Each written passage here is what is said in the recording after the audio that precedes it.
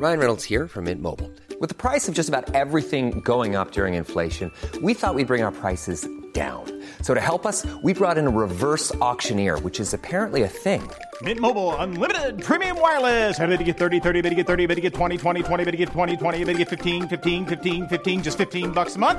Sold! Give it a try at mintmobile.com/switch. $45 up front for 3 months plus taxes and fees. Promo rate for new customers for limited time. Unlimited more than 40 gigabytes per month. Slows full terms at mintmobile.com.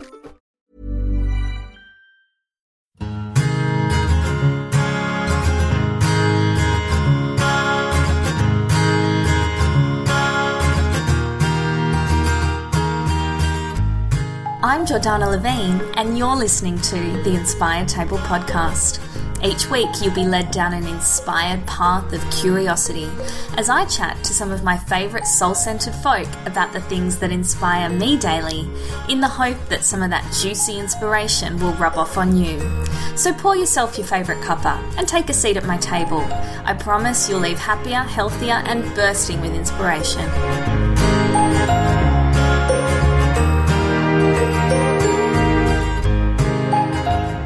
Hi, how you going? It's been a couple of weeks since I got an episode of the podcast up, and to be completely honest with you, I'd lost a bit of steam for it, and it was only after having this particular conversation that you're going to hear today that I got my mojo back. It wasn't because I hadn't had stimulating conversation with past guests. But, podcasts are a funny thing. You put all this time and effort into it, and it's one of those things that you can't really see the results of. And there's no immediate profit made from it. But the amount of emails and the amount of conversations I've had over the last few weeks with people saying how much they get out of this show and how much they appreciate this show has really kind of given me the boost I needed to get back on board. So I am back. I've got some wonderful conversations coming out, and this one today is particularly exciting. And I think what's great about it is that it surprised me because the subject matter isn't all that thrilling. But, the stuff that I learned from this conversation and the things that you're going to learn, they're fascinating. And basically, I'm talking to Sheridan Kennedy from Kyalla Pure Foods. And Kyalla look after grain and flour production. They're an organic company. And so today we talk about grain consumption, grain production, the importance of healthy soil, the importance of grains in our diet, and some of the controversies surrounded with that. Which, look, I don't even know if that little rundown's made it sound exciting to you, but please listen because I found this conversation fascinating. And I think that there is so much controversy about grains, and a lot of people, especially in the wellness circles, have eliminated them completely from their diets. And I really think that there is room for them on our plate. So I hope you enjoy this interview as much as I did, and please look forward to some amazing interviews coming in the next few weeks.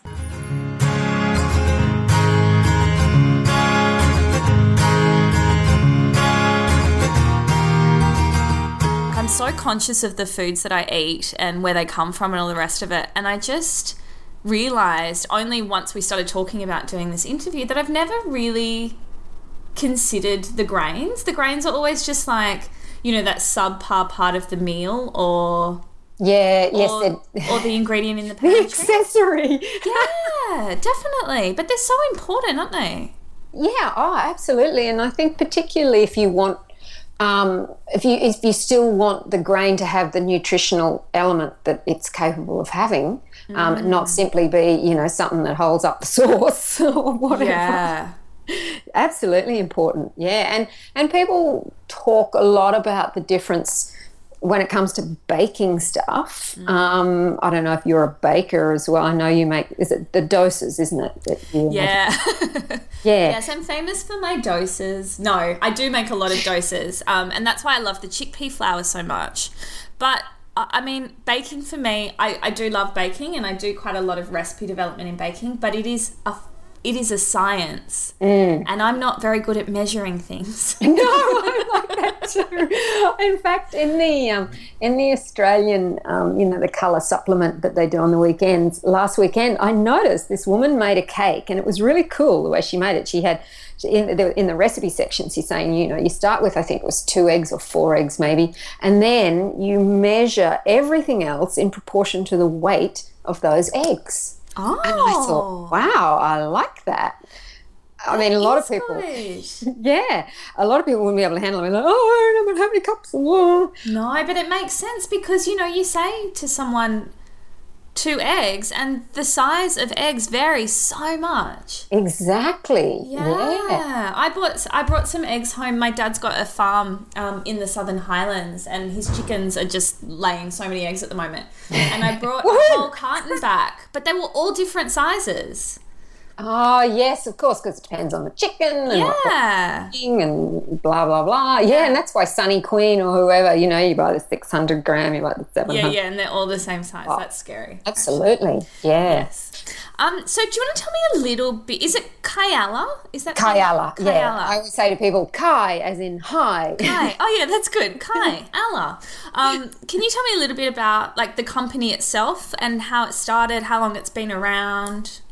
Okay, well, it's been around more than, we celebrated 25 years about 3 years ago, 88. So we're coming up for, nearly 30 years. And it's my brother's company, and he's owned it for about 10 of those years. And it started in the 80s, back when organics was kind of, real hippie, and no one knew anything about it, and everyone thought you were a bit weird.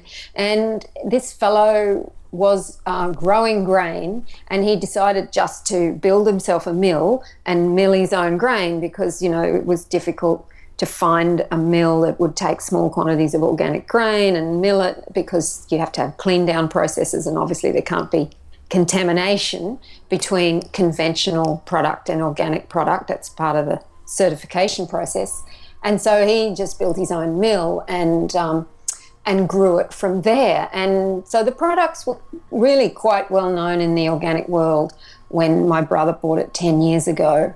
And he's really been focusing on we don't have a huge retail presence, but what's interesting is that we do sell to a lot of companies who have private label bagging. So, a lot of companies like, some examples might be, off the top of my head, My Organics, or there's a lot of labels that have appeared on the shelves. Yeah, lately, honest to goodness, those kind of companies are all bagging from their distributors. So they're buying in a variety of products into a warehouse and then bagging them in their own label. So our product does end up in a lot of those labels, but certainly, 20 years ago we were one of the few grains on the shelf. There's some other famous ones like 4-leaf milling has been around for a long time. Whole grain milling also supply a lot of bakers. But yeah, mostly now our main business is artisan bakery, because that's just taken off, they're just everywhere, artisan bakers. And I love eating real bread. Yes, me too. I was just talking about it the other day with someone actually, how I remember, it couldn't have been that long ago. It must have been like early 2000s when artisan was just sort of coming into the forefront, and all of a sudden we were just eating this like delicious bread. It's sort of like, it felt like it came out of nowhere. But it's been around for centuries. Yeah, absolutely. It snuck up on us, didn't it? It was kind of like, and I can't remember life without decent bread now, but... I mean, neither, but there was a time. There was a time before decent bread. We had to buy it in plastic. Yeah. Okay, so you're supplying big it's artisan bakers. Yeah, and I mean, obviously it's an organic product, so generally we supply to artisan bakers who bake organic bread. But what is interesting too is to what degree people find the bakers find organic flour performs better. And there's been a real shortage of organic flour this year, which has been pretty challenging for all concerned because not enough grown, some bad droughts, that kind of stuff. So that's always a challenge in anything to do with agriculture and especially grains. Yeah. That you will have this problem if there's a dry year, then, it's tough for everybody. Yeah. So does that mean that not all grains then are harvested from Australia? Yeah, what tends to happen is that if we can't get it in Australia, we will take the option of importing it just to make sure that people still have it, can still rely on us for a supply.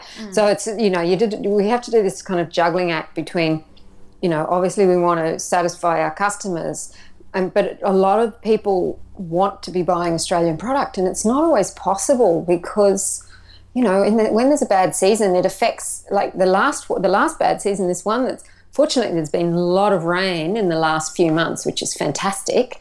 But last year was so tough on so many areas through Eastern Australia that, was a real struggle for lots of farmers and huge challenge, actually, for anyone who works in agriculture to work with seasons. I grew up in the country, and so, I know firsthand that whole experience, bad years, good years, it's that whole boom-bust scenario.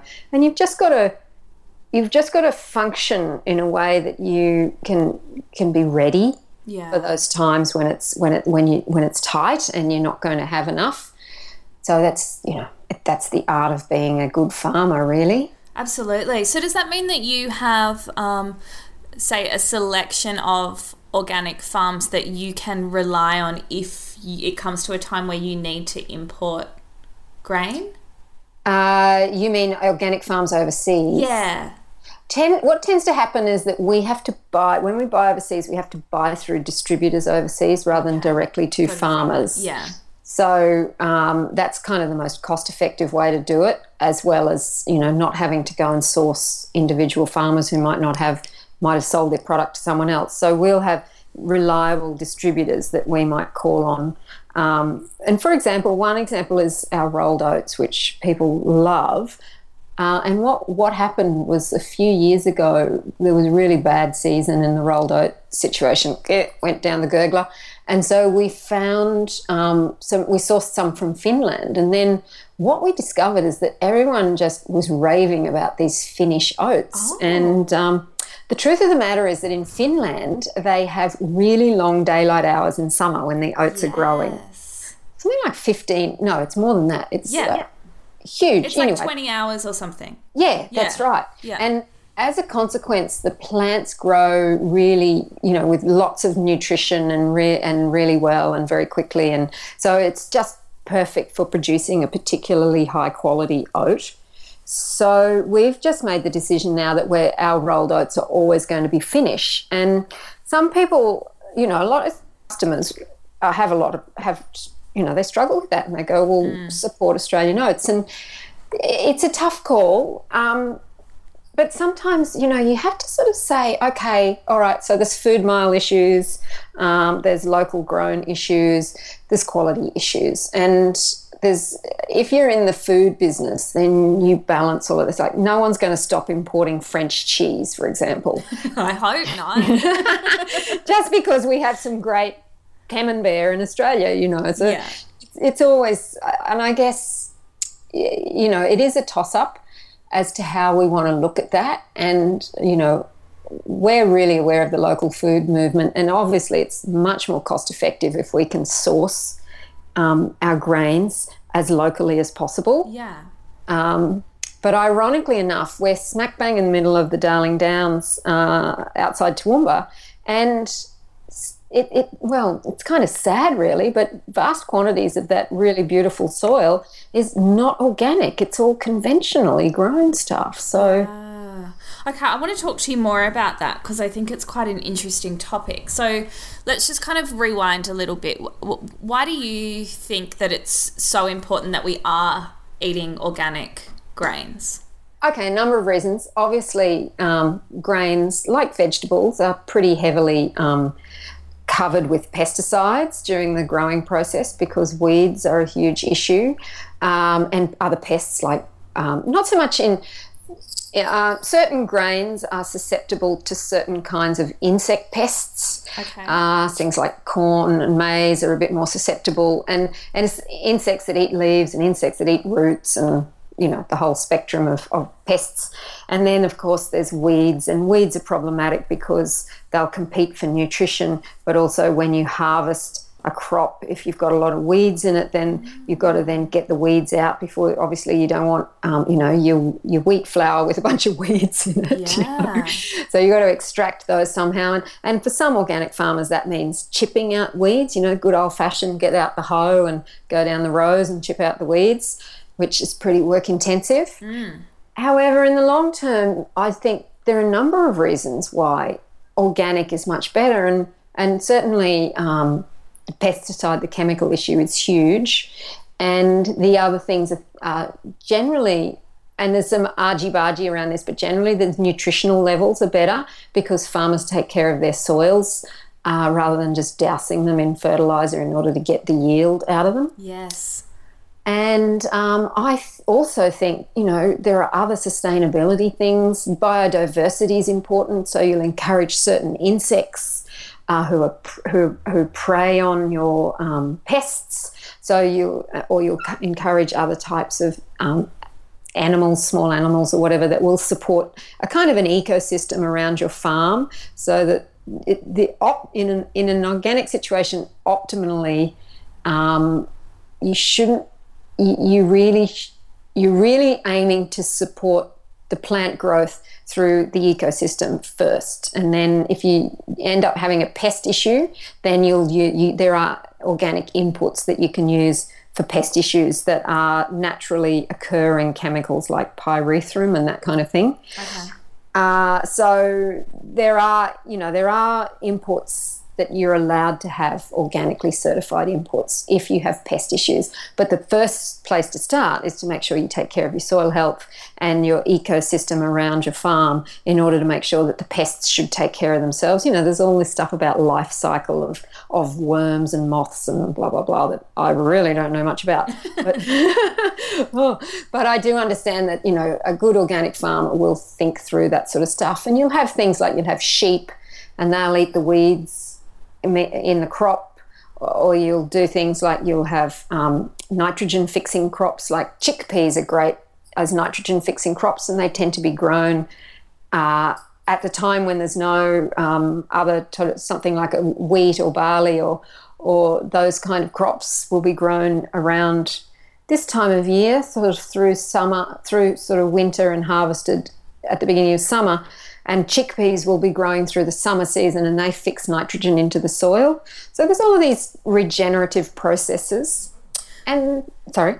No, I was just going to say. So I mean, it goes beyond it just being better for us. It's better for the environment too. Absolutely, yeah. And there's some studies that look at the fact that if we use regenerative agricultural practices, then we can sequester the CO2 that we are now producing can be actually sequestered into the soil itself. So there's actually a whole lot of benefits at that level as well, with the whole climate change issue. So I know that we had discussed in the past a little bit about the health of the soil and the fact that there are microbes? Yes. Is that right? Yep. Growing in the soil. Can you tell me a little bit more about that?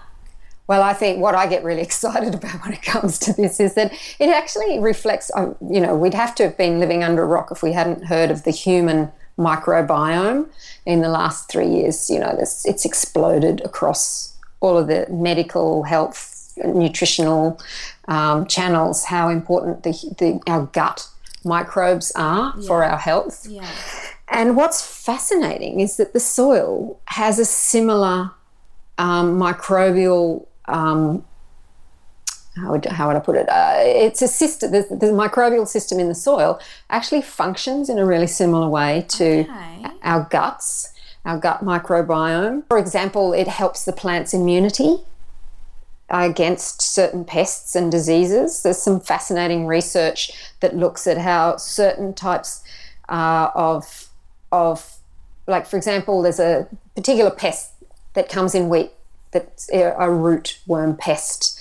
And when the pest attacks the roots of the plant emits these nutrients, basically, that attract certain bacteria, and those bacteria all come along and they attach themselves to the roots and they start eating up the nutrients. And as they multiply, they block the fungi that's harming the roots. So they act like a defense mechanism for the plant. So that in the same way that our guts have all kinds of fascinating connection to our immune system, so the microbes in the soil also help all plants develop immunity to pests. Wow. Okay, so it's a healthy soil can become its own natural pesticide. Absolutely, yeah. And you know, obviously failing certain types of there's climatic conditions that can affect whether certain pests are prevalent at the time, for example. But generally, if you work on your soil health and the kind of the general pest ecosystem around or predator ecosystem around your plant life, then the idea is that in ideal conditions, that's all you need to produce great food. I love that. I love that.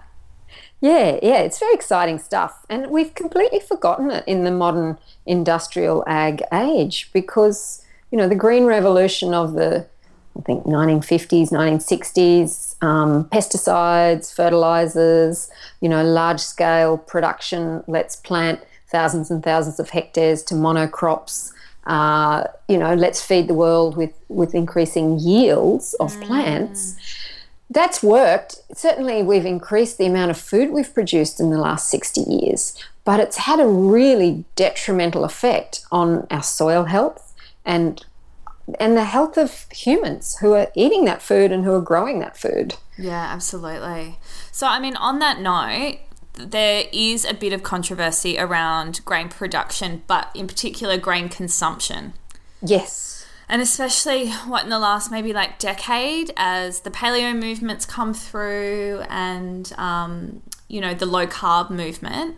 So, you know, as somebody who works in this industry, what do you say in defense of grains? Well, I think it's very interesting that I've kind of looked into this a little bit, and I think there's a few things. I think one of the major issues we're facing is that we are living in an increasingly toxic environment, and our foods, conventional foods, are doused in quantities of toxic chemicals. Yeah. And you probably already know or would have heard about Roundup and glyphosate and how it's used to dry down certain crops. No. Can you tell us a little bit about that? Okay, well, you know, the world's most famous herbicide and actually the most used herbicide, it's been huge, and that's because it has created this perception of being very safe because it only attacks bacteria and an enzymatic pathway in bacteria. So apparently it's fine for everybody except for bacteria, which is deeply ironic considering now we find out that we need bacteria in our guts and in the soils. And what's happened over a long time is that because it's been perceived as safe for agricultural workers and for people who are eating it, it's been used particularly in Europe and the States to dry out crops so that they are ready for harvest much faster. So because it kills the plant. How it works is that it kills the plant. And when the crop is dry, that's when you harvest it. Now, while in Australia it's not used on wheat, it is used on legumes, conventional legumes. So, you know, that's of a concern, particularly if you like your chickpea flour. And the short of it is that it's just taken over the pesticide world to such a degree that there's been no recent developments, innovations in pesticide for the last 20 years. Now, I don't think we should be using pesticides. However, what is interesting is that glyphosate has been so so useful and so practical that it's not just, it's also used to spray weeds before you plant, as well as spray the crop to dry it out. And there's no other alternatives to it now, which is why there's so much resistance to that recent discovery, that recent thing that the IARC came out and declared it was a potential carcinogen, because there's a lot of money being made out of it. Yeah, of course. And just to return to your question about grains, I think that the real issue is in the toxicity of our lifestyles in general, and the impact that toxicity is having on our immune system, and that's via the gut, and also via the lymphatic system and anything that's involved in removing toxins from our body. And I think that the problem begins with our human lifestyle, our current lifestyle, more than that it's related to grains and crops that we've actually been eating for thousands, tens of thousands of years in some cases, because humans, what's fascinating about gut bacteria is that gut bacteria actually helps us develop the ability to digest things. Yes. So, and so we've had this symbiotic relation with gut bacteria for, millions of years, ever since we had guts, I guess. And so over time, bacteria turns over very quickly. It adapts genetically very quickly because it's because it has such short life cycles. So its evolution is much faster than humans. And what happens is that that bacteria will work with us according to how we nurture it and what we feed it with. It works with us to help us digest. And I do think it's fascinating. There's quite a bit of research out there into the whole grain and obviously particularly the wheat issue. And there's a fellow called Moses Velasquez Manoff, and he's written some fascinating articles about the rise in allergies related to our fear of bacteria, our whole kind of antibacterial stance that society's taken on in the last 50-odd years. Yes. And he talks about studies that have been done between, say, a part of Russia, an isolated part of Russia, and I think it's Finland that's right next door to Russia, and the Finnish are much more developed. And there's a higher percentage of celiac disease amongst the Finns than there is amongst the Russians, who are separated simply by, a notional border created by humans. Yeah. Very similar genetic population, obviously. And I really suspect that it's got a huge amount to do with that we're under immune attack, let's say. Our immune system's under attack in the modern world. Yeah. And I think that that's the issue. Grains are, the other thing, of course, too, is that grains are, difficult to digest proteins, but humans have dealt with that over thousands of years by fermenting them and, dealing with them in particular ways so that they are partly digested before they actually even enter our mouths. And sourdough bread is a perfect example of that, because a lot of people, we work with bakers. I know bakers who say to me, I just make this miche, and I even have people with celiac who can eat this miche. Yeah. And there have been studies that do show that people with celiac can eat sourdough. I mean, obviously, yeah. I'm not advocating that celiacs run out and celiacs. No, please don't. However, there are indications that what's at issue, it's not that wheat is evil or that gluten is evil or that grains are a problem for us. I think it's got a lot to do with our modern lifestyle. Absolutely. And you know what? It's not just grains. Like, if your gut is messed up, you're going to have an immune response to a whole range of different foods. Yeah, that's absolutely true. You're so right. I've spoken about this before on the podcast, but my gut was messed up probably about 2 years ago, and I went through quite an intensive process to repair it. But a side effect of that was that my immune response to a lot of allergens was really, really, really high. And it was only once I managed to heal my gut and abstain from those foods for a lengthy period of time, probably about 3 months, that I was able to introduce all of them back into my diet without any issues. That's fascinating. So what was that process that you went through? God, it was horrible. No, it wasn't. It's called the GAPS diet. Oh, yes. You've probably heard of it, yeah. And I did the introductory diet for 10 weeks. So I was surviving on bone broth and vegetables. Oh, gosh. Okay. Yes. And black coffee. I think the black coffee got me through. Yeah. That's interesting. So you're obviously someone who can metabolize caffeine. Yeah, I mean, look, they say that there's no sort of immune response to the caffeine. It's only when you start adding, dairy or nut milk or soy even. That you have an issue. So, yeah, that was the only kind of vice I was allowed. But, yeah, God, it made such a difference. I recommend it to anybody who's suffering with gut issues. So you couldn't even have chocolate? No, couldn't have chocolate. Couldn't have anything. I was allowed little bits of avocado in the 3rd week, and some coconut yogurt as well. Yeah. I can say from personal experience as a cook that I've definitely noticed the difference between an organic and a non-organic flour in particular when I'm cooking with it. And not just the taste, but the way that it performs and its texture.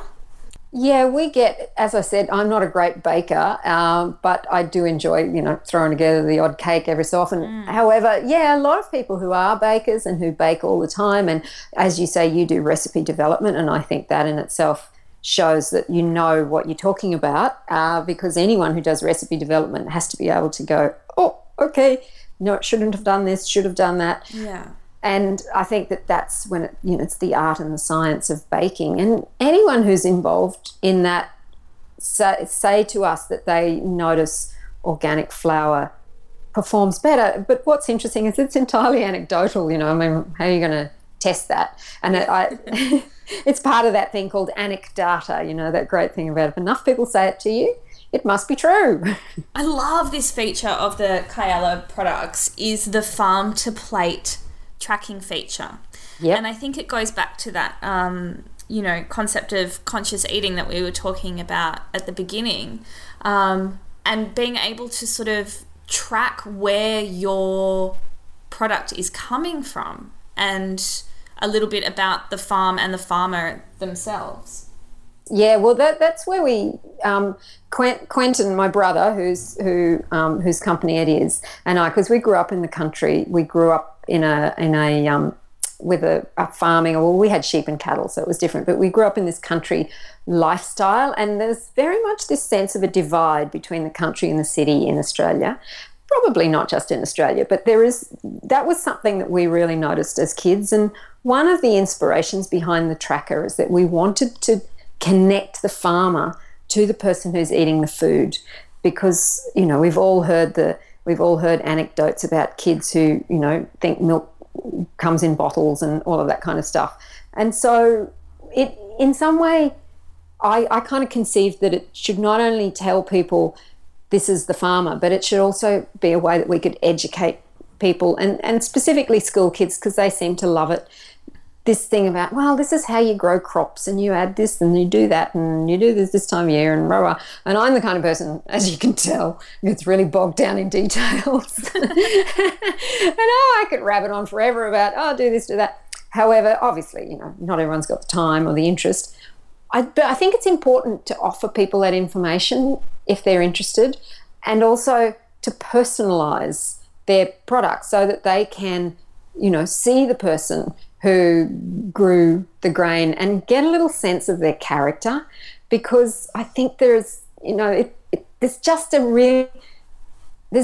a quality amongst country people, farmers, that I think is so valuable for us to recognise. And it's this sense of, they're just grounded, they're kind of, they're very literally, they've got their feet on the ground, but it gives them just a real sense of what's important and what's practical, and it's a very different lifestyle. So it does create a particular character. And I just really love that we can give people a taste of that in some way and help them feel that they are a bit more connected to where their food comes from. Yeah, and I think people, it's sort of becoming a trend in the restaurant and cafe industry, but we kind of feel a little bit disconnected when it comes to our pantry products because, it does seem like a really kind of long chain before it arrives in your home.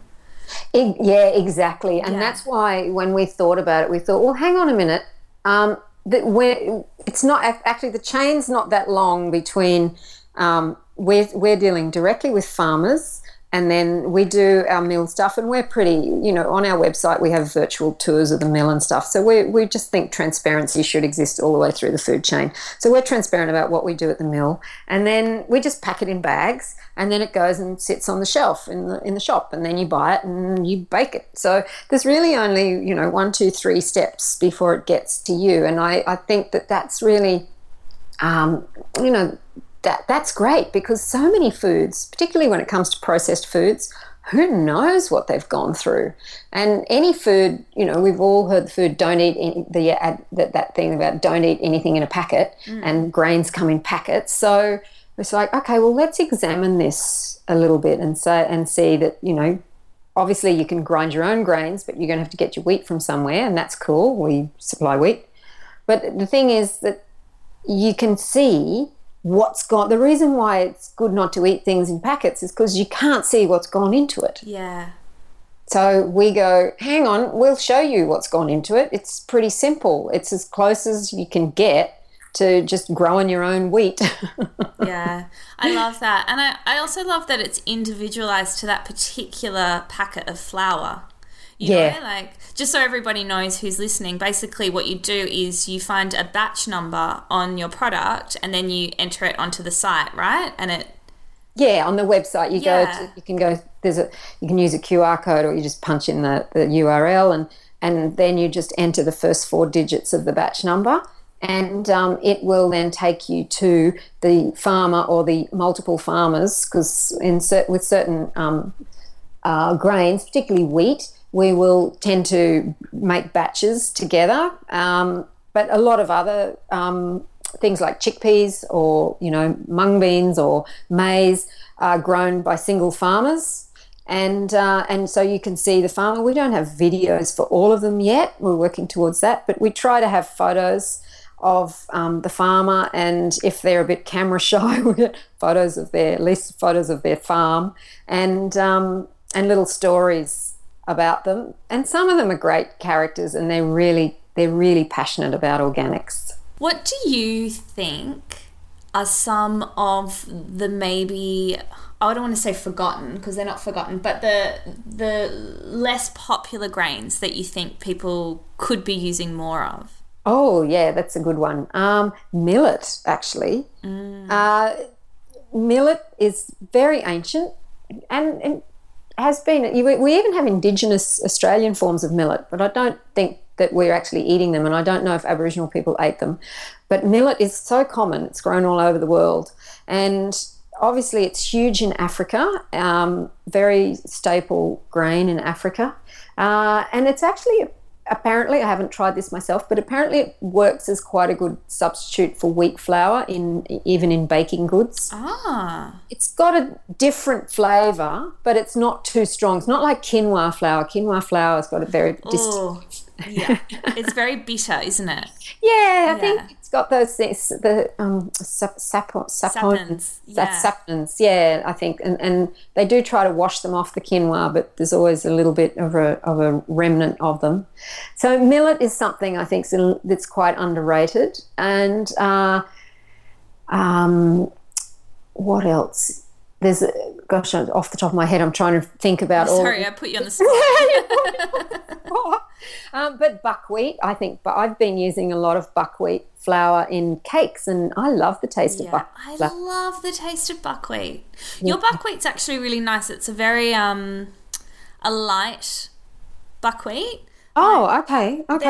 There's A buckwheat flour, I can't remember who makes it, but there's a few people that make it, and it's very dark and grainy.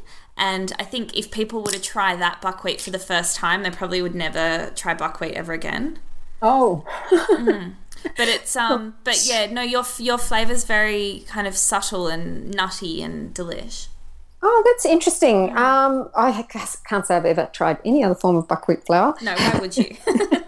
And I wonder if there might be different varieties of buckwheat, and that might have something to do with it. Yeah, and I think it also comes down to the milling process maybe. It seems quite kind of, oh God, I'm talking like an amateur because I actually have no idea, but quite kind of husky still, like there's...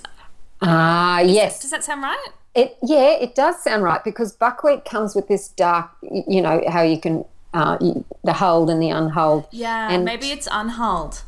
Yeah, and it might, I know that we do mill some of the hulls in the buckwheat because it can be quite hard to dehull as a grain. It's harder than other grains to dehull. So that's interesting to hear you say that. I might have to investigate that. I'll have to go and ask some questions at the mill. Okay. Do. And the other one, yeah. Oh, sorry, I'll just very quickly say the other one. I think just as an ancient grain is kamut. Yes. And kamut's interesting because you probably know, but Khorasan and kamut are the same species, but kamut is like a proprietal name to a very specific seed variety that's been carefully bred or carefully cultivated in the US. And there's a whole lot of health benefits. They've done a huge amount of study into kamut, and there's all of this stuff about how a lot of Khorasan is actually crossbred with wheats. It is a type of wheat, but it's crossbred with other types of wheat. But kamut is pure, and we just recently got the license for kamut in Australia. So kamut is something that I'm pretty excited about getting hold of some and being able to play with. I'm not sure what it's going to be best for, whether it's probably something that's going to make great bread, I imagine, and maybe good pizza bases and stuff, but I'm hoping I might be able to bake with it because I love baking with spelt flour. Oh, me too. Kamut still has gluten in it, doesn't it? Yeah, it does. I'm not sure how much gluten, but it's like spelt. You know, so it is a wheat. Lower. Yeah, it's a type of a wheat grain, and I think when it comes down to that gluten thing, that it's really about the fact that it's an ancient grain as opposed to a hybrid grain. So there is a lot of stuff around that, and I've spoken to wheat breeders, a wheat breeding fellow who said to me that, you know, they're doing all this research into the proteins in gluten, and of course with the celiac thing, and there's not a lot of there's so many proteins that make up the wheat, the general wheat grain itself, that it's really hard to isolate them. And perhaps there is something in this idea that the ancient grains are more simple. They've not been sort of tampered with for specific characteristics, like wheat has been deliberately cultivated to create certain types of bread, for example, for the way that we now bake bread in the modern world, which is like, you know, the bread in the plastic bag type bread. We're not talking about artisan sourdough bread. And so there are certain characteristics that manufactured bread needs to be like, and then they grow wheat varieties that actually match those characteristics. Whereas something like spelt is hard to breed because it's a hulled grain. Blah, blah. I don't need to go into too much detail there. But what that means is that wheat has lent itself over thousands of years to being tweaked and tampered with by humans, whereas other ancient grains, wheat type grains like spelt, like kamut, haven't been. And so now that the focus on those ancient grains is really much more about their own particular qualities and characteristics rather than trying to make them better for human manufacture. That makes sense? Yeah. So I think that's got something to do with why a lot of people who can't tolerate wheat can tolerate spelt and that kind of thing. Yeah. I've never cooked with kamut before. The only time I've eaten it even is in a like a sprouted bread. Yeah, exactly. I know the one you mean. Yeah, because that's the same with me. So I'm really very much looking forward to see what it's like. Around with it. Yeah, I'll have to get some to you, and you can have a play with it. Yeah, did you send me some maybe? No, we haven't harvested the first. I think I might have sent you Coruscant. That's right. I didn't know what to do with that either. Okay, well, do you bake bread? Yeah. Okay, well, I would try it in bread. Okay. I think it's a good bread baking flour. Yeah. And I would mix it with other types of flour in perhaps more solid baked goods like, what are some of the things that you make, for example? Like muffins. Yeah, I'd try it in muffins. Yeah, like banana breads, that sort of stuff. Yeah, give it a go in that. Yeah. And to see what sort of, what its qualities lend to those kind of products. And I think the kamut will perform in a very similar way to the Coruscant, but it's just it's a more pure form of the breed. And there's a lot of research that the kamut people have done into the health benefits and the nutritional benefits of kamut. But we've only just planted it. It was only just planted. All our kamut farmers have only just planted it back in sort of May this year, and it will harvest in November. We're expecting our first crop. Yeah. And just a little bit of the sort of timeline of production. Once you harvest a grain, how long until it's milled? Is it like that day or? No, what generally happens, the grain gets harvested, it gets loaded on a truck, and then depending on what storage arrangements there are, the farmer might store it or it might go straight to the mill where it's stored in the silos. And it can be stored, grains. I mean, obviously they've found grains that clearly aren't that fresh, but in the tomb of Tutankhamun, they found spelt grains and stuff. Oh, wow. So, grain it's a seed, so it will last for a very long period of time. So it's quite safe to store a whole wheat grain or a whole spelt grain or, whole chickpeas or whatever for periods of time. And, it might get stored up to 3-4 months, depending on what the demand is and the milling turnover. And what will happen is that in that time when it's in the silo, we, to prevent pests getting into it, we will use CO2 gas, so carbon dioxide gas, that then dissipates in the air, but it will kill any eggs or bugs that are actually living in the grain. Whereas conventional mills will they'll use pesticides to do that while they store the grain. So it will live there in the silo, and then when it's time to be milled, it'll be conditioned, which means it's kind of soaked a little bit with water, not like in the way that people soak grains to sprout them. Yeah. But it will be wet. It will be wettened, for want of a better word. Yeah. And I'm not quite sure how long that conditioning process takes, but that helps the milling process. Okay. And it's not something that happens to all of the grains, but only to some of the grass. It's sort of more for the grass grains like wheat and barley and rye and spelt. And then that has some effect. I think it actually helps to break the hull of the grain more easily. And then once the hull is broken, that's when the freshness of the grain, that's when the potential then enters for the freshness to be compromised. So you want to reduce the amount of time from the milling to popping it in the packet and, vacuum sealing it and then getting it onto shelves. So that there's always a use-by date that's about 6 months after the milling date, I believe. And we always say to people, keep it in a cool, dry space, refrigeration if you're in a hot climate. Yes. Okay, so that was my next question. Like, how do I stop the weevils getting in my flour?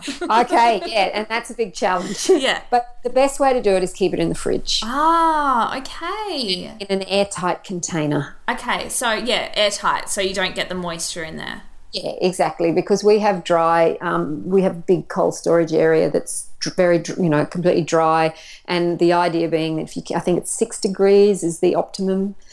Keep it below 6 degrees, and the eggs can't reproduce. And so, you may be eating eggs, but it's all protein. That's what I say to people. The vegans are not going to like that.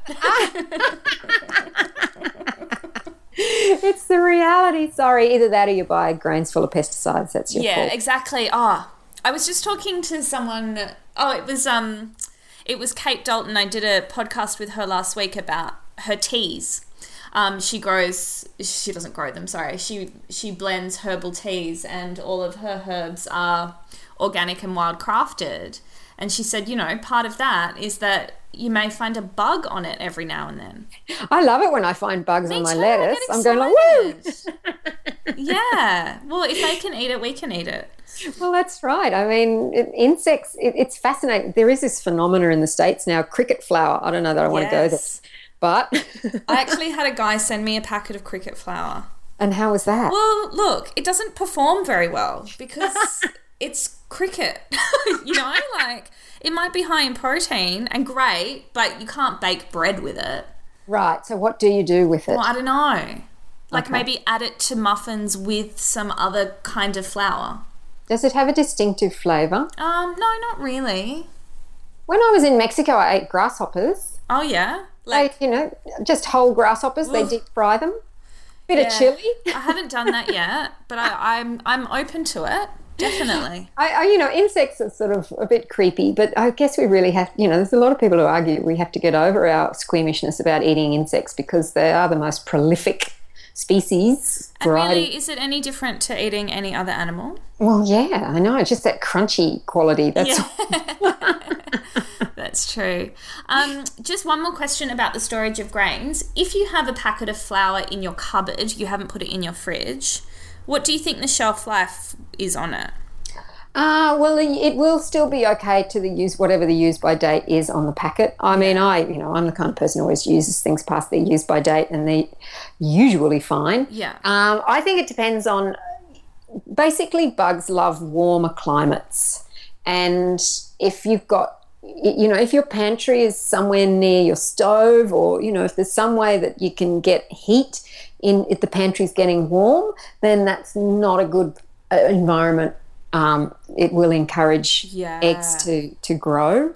Okay. So that's probably the bottom line. Use it by the use by date. But even if you use it by the use by date, and it certainly can still grow weevils, because weevils are disconnected with freshness. Yeah. And they will be a result of too much warmth and moisture. So also that's the other thing, once you've opened the packet, always store it in an airtight container. Don't just kind of crumple the bag up and stick it back in the cupboard. Yeah. Yes. I say that with a guilty conscience.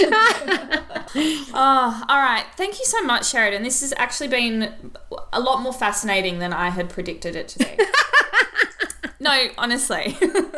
I'm glad to hear that. When I told my brother Quentin that I was going to be talking to you and we're going to be talking about soil health, he went, oh, yeah. That sounds exciting. No, it is. It's fascinating because, like I said earlier, I think that we do think a lot about our food, but not so much about, like our pantry items, our packet products, because we're told not to, Yeah, right. Don't think about where it comes from. Yeah. Well, we're trying to overcome that fear. Yeah. I think it's great. If people want to find a little bit more about Kyalla, where should they go? Our website, Kyalla Pure Foods. Just Google it, and it's kyallafoods.com.au. That's KIALLA, and visit us on Facebook. Yeah, and your products. The usual story. I mean, I'm quite familiar with your products, but I think it's because my corner store stocks them. Oh, really? Yeah, it's a pretty amazing corner store. Yeah. But would I've seen it in health food stores as well? Yes, you will find it in a lot of organic shops and IGAs. Ah, okay, great. Yeah, and if it's not there, demand it. Demand it, absolutely, absolutely. All right, well, thank you so much for talking to me again. I really appreciate it. And have a beautiful rest of your day. Thank you, Jordana. It was a pleasure. If you enjoyed that episode, make sure you go and check out the show notes on the blog, theinspiredtable.com.au, or you could come and hang out with me on Instagram at theinspiredtable. Or if you're keen to hang out in the flesh and you're in Sydney, why don't you join me at the next Inspired Lunar Nights? For all the details, head to the events page, theinspiredtable.com.au/events. I hope to see you there.